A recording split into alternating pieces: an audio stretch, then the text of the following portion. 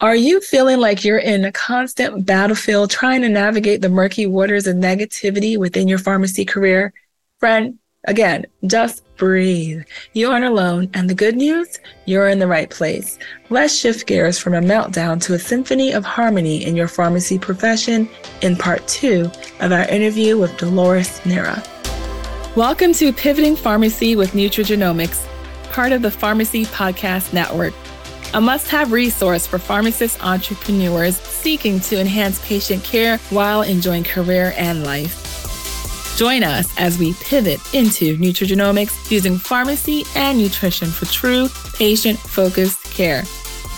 Explore how to improve chronic conditions rather than just manage them. Celebrate entrepreneurial triumphs and receive priceless advice. Align your values with a career that profoundly impacts patients. Together, we'll raise the script on health and pivot into a brighter future. Hello, hello, hello. This is Dr. Lawful, Doctor of Pharmacy and Certified Nutritional Genomics Specialist. Given the current pharmacy climate, we are taking a break from the science of genes and nutrition to focus on the human side of the equation, the pharmacy team. If you missed us last week, we are continuing our conversation with our guest and positivity powerhouse, Dolores Neira, who since 2001 has been inspiring leaders with her solution-driven mindset, and she's here to share that wisdom with all of us.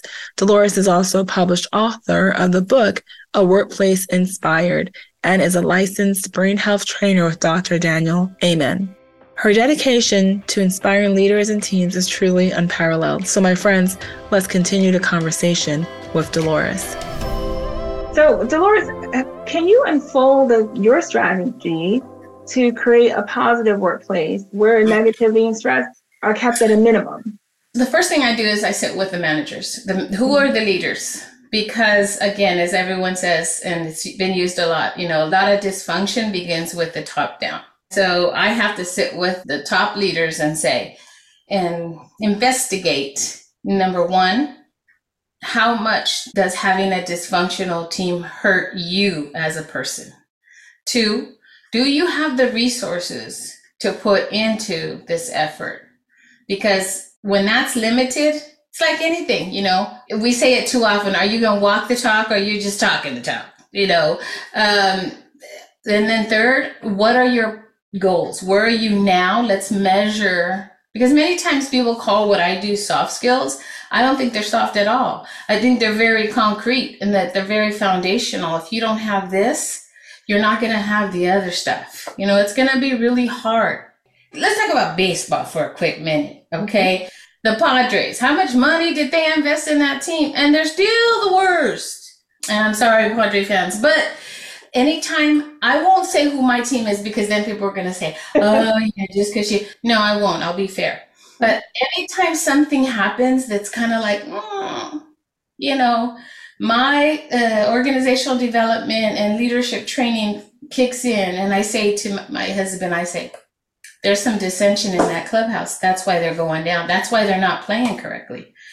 Because if you have the right people, but they're still not performing, there's something wrong in the leadership. There's something wrong. I call it dissension, meaning that they're not talking to each other. And come on, tomorrow we are in agreement with this, that most pharmacists, anybody in that field, are very analytical people. Right. And they work from one side of their brain a lot. And that one is not very social. It's not. And it's not touchy-feely, and it's not colors, and it's not, let's go play. No, it's very, do it because I said you needed to do it. And at that point, if you don't speak up, if you don't share a little more than your disappointment that's on your face, then you're going to lose those individuals that you need to balance that workforce. See, we need influencers, we need controllers, we need satisfiers, we need doers, we need all of that. And that's one of the things I do is when I go in, I ask for us to all do kind of a real brief personality styles test. So then I know what I'm dealing with. And then I plan 6 months minimum of some training a couple times a month. And then we measure it at the end. But we have to have like a pre and post measurement. I feel like continuous improvement is very important. Yeah, so you're a not private investigator, but you go in there and you're investing where the root cause of the problem is. Yes. And so that from there they can do the work. But tomorrow they have to be invested in it. Like, in other words, I can go in and tell, I've been doing this for over 20 years. I can go in and tell you exactly, just give me a couple of days of assessing the situation. I can tell you exactly what they need, but they have to tell me what they think they need first. Okay. Because it's like somebody coming in telling you, something that you felt like you had under control. You're going to reject that. You're going to push back. Right. But if you told me, then I'd be like, you got that. And many times the impression of a manager or a leader on their team's dynamics isn't always 100%. It's skewed through their idea of what they want in their team. But now I can go on forever in this. I've seen so much success where I align teams to the business goals. And I literally have to tell some people, it's not about you. When you come here, it's not about you. It's about the goal of this company. Mm-hmm. What are your core values? Right. And that's an interesting point. Yeah, it's not about them. You're there for the team. Healthcare, you're there ultimately for the patient. But what if they are frustrated? We don't want to ignore that. So what can they do? So I would first tell them, if they could open up to me, I do individual assessment, I do coaching. I have a mentorship program that I've implemented throughout the state of California. And it's really just one-on-one. And we talk about the areas in your life that you might feel are, there's a shortcoming. For instance, what's your nutrition like? But it would be in a very private manner. So, or, is your home life, and I don't need to know details. I just need to know, is there something that's causing you more stress or more? When you go home, are you able to unwind? Or usually I find out that unwinding for them is the happy hour at whatever. And that doesn't help your brain. In fact, actually, you're taking 2 steps back every time. And I'm not going to say that I don't have a glass of wine once in a while, because I do. But the brain does not function well under artificial influences. So that could be extra sugar, that could be drugs, that could be alcohol, all those vices that we love because it makes us calm down. Like, who could say no to chocolate on Valentine's Day, right?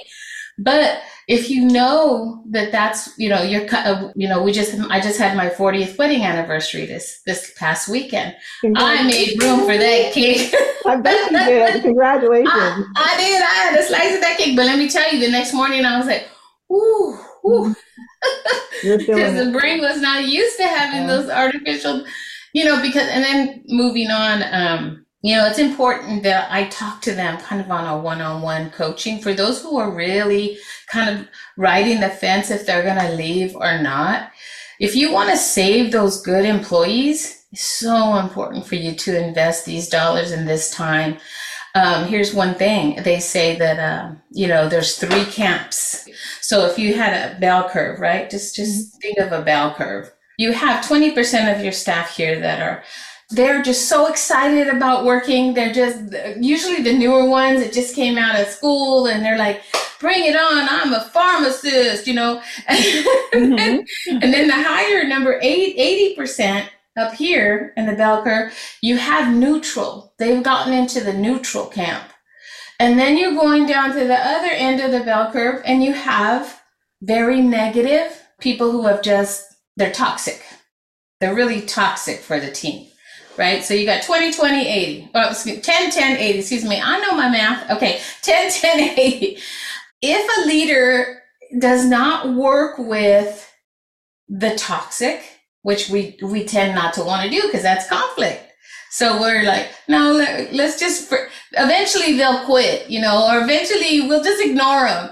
But that toxicity will go into the minds of those 80% who are neutral. And eventually your numbers are going to start to skew this way.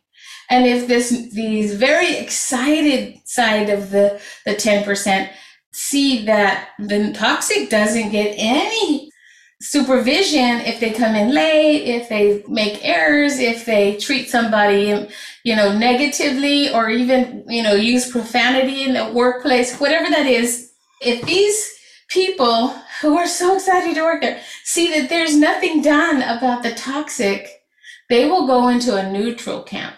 Remember, then the neutral's going into the toxic camp. Yeah. And eventually you will lose your whole team. Wow, you just described what happens in pharmacy on a regular basis. And you don't even work in a pharmacy, but you assess most of the pharmacies out there. You think I haven't done this? I've done this since 2001, sister. Absolutely amazing, Dolores. Now, since you've been doing this for 20 years or so, could you share maybe an example of teams or health institutions where a positive workplace culture has benefited both the employees and the leaders or even patients? So I recently had the opportunity to do an entire service model for a group of individuals. Now, these are preschool teachers, and there was a group of 45 down south, and they were having some tough times. And in fact, a lot of the members, the teachers, it's very hard to recruit teachers to preschool right now, by the way. So, because they're not paid well, they have to give a lot for a very little in return in terms of your monetarily, but they love the children, so they do this. But they needed an entire revamp of the whole organization. So my full services start with an assessment and then a training plan. I did the Brain Fit for Work and Life 6-week series. And then I went on and I did another kind of series that they needed to do on leadership and organization and time management. So then I said, well, we could be done now. And the organizer said, no, we need to, they're on fire for staying. They want to get things done. We need to do some mentoring. So I was able to do the mentorship with them for 6 weeks. And then they had a final project where they were able to, they picked 2 areas. They wanted to encourage individuals to have a higher morale for what they do. So we had a morale team, and then we had a team building team. And within the 2 groups, they took another 4 or 5 weeks to create actual projects that were helping that organization. So at the end of the effort, they realized, our break rooms are sad. They're depressing. So we're going to try to do something with the break rooms to brighten them up. They had a fundraiser so they could have some massage chairs in the break rooms. They didn't have water there or ice. They now had crushed ice and water container. These little things mattered. I mean, it's not just pizza. It's not just because, pizza wasn't going to help them because too much carbs messes up your brain. So here we go. So then the other team building team talked about how they went as a team and they all bought t-shirts and they were out in the public and any kind of event, they all went together and they were like, we're here, come bring your kids to our center. We're doing great. And a lot of unity instead of dissension. So this took me into about 7 or 8 months, night and day. Wow. I did a final survey and everybody was saying how this place, I don't want to leave this place. And then by that time, the director was able to find some funds and increase their dollar amount, their wage. And it wasn't a lot, but little things like that make a big difference. Right. That is awesome, Dolores. Mm-hmm. That is amazing. Just those small differences. A complete turnaround on how they felt about their workplace. But I didn't tell them to do it tomorrow. They decided to do it. Yeah. See that? I could have said, oh, you need to do that. They said, no, what we need to do is paint our break room. We need to have something in there that, brighten it up. It's sad in here. That's like coaching 101. They you don't tell your client what to do. Yeah, they said, It's hot in the summer and we're tired of going into our car because we can't be in that break room. It's depressing, Right. Little things. Oh, amazing, amazing. And I'm sure you have so many others. So many stories. So yes. many 20 years. I want to thank you for being here with us today. But how can our listeners, our pharmacists out there, inspire their teams, our pharmacists that may be entrepreneurs like myself, or managers or supervisors of their pharmacy departments, or independent pharmacists? How can they inspire their teams so they feel supported, heard, and respected, especially during these challenging times? Leaders become vulnerable. That's my number one coaching statement is be vulnerable. Don't be the person that acts like I'm the boss, so I should have it all together. No. Again, don't go to the other extreme and say, I don't know what we're going to do. No, just say, these are my concerns as well. How can we stop saying I and say we from now on? All right. In my book, this is really neat because I talk about, it's called A Workforce Inspired. It's the second edition. It talks about understanding diversity, brain health, and a pandemic, but for business sake. So how are we going to understand all those things for business sake? It's just a little quick read. And what I did is I fashioned it after the Chicken Soup for Your Soul. But I have 8 examples from different individuals who wrote stories about their challenges in the workplace. So I think first and foremost is admit, hey, we need to fix this place. Talking to a customer in that way is unacceptable. Not looking like you have a smile on your face. And I'm not saying you're laughing. I'm just saying a peaceful smile, like, I can help you. And if I can't, I'm going to find someone who can. I'll give you something. Just know I'm here for you. But you don't get that if you're mad at your supervisor and if your team member's talking behind your back and everything is allowed. No, it's not allowed. You have to know what your non-negotiables are in your workplace. Yeah, definitely. So Dolores, Neira, how can the pharmacists who need you get a hold of you? I'll send my QR code. You'll be able to get my book and my website. And then just send me an email. I'll be more than happy. We can start talking ahead of time before we even meet. And then we'll do a Zoom and then I can go see you. But I could definitely let you know what I think I can do for your team. Team dynamics are the same no matter what the commodity. Your team needs certain things and we've forgotten that. And we need them even more as we transition out of COVID, this pandemic. So I'm here for you. Just let me know if you need me and we'll figure it out. Thank you, Dolores. Dolores is proof that team morale and a positive work environment are as crucial to patient care as proper dispensing and disease management. If any part of this conversation sparked interest or resonated with you, we'd love to hear your thoughts. Connect with me on Instagram or LinkedIn at Dr. Tamar Lawful. You can also leave your 5-star review and comments here in this podcast so you can help guide another pharmacist on a similar journey. If you haven't already, subscribe, rate, and download the episode to ensure you're always in the loop. Coming up next week on the show, we're navigating the intricate labyrinth of our microbiome so you can embrace the empowering role of gut bacteria in shaping health without getting confined by the DNA blueprint. See you back here next time. And until then, always remember, in your journey as a healthcare professional, always raise the script on health because together we can bring healthcare to higher levels.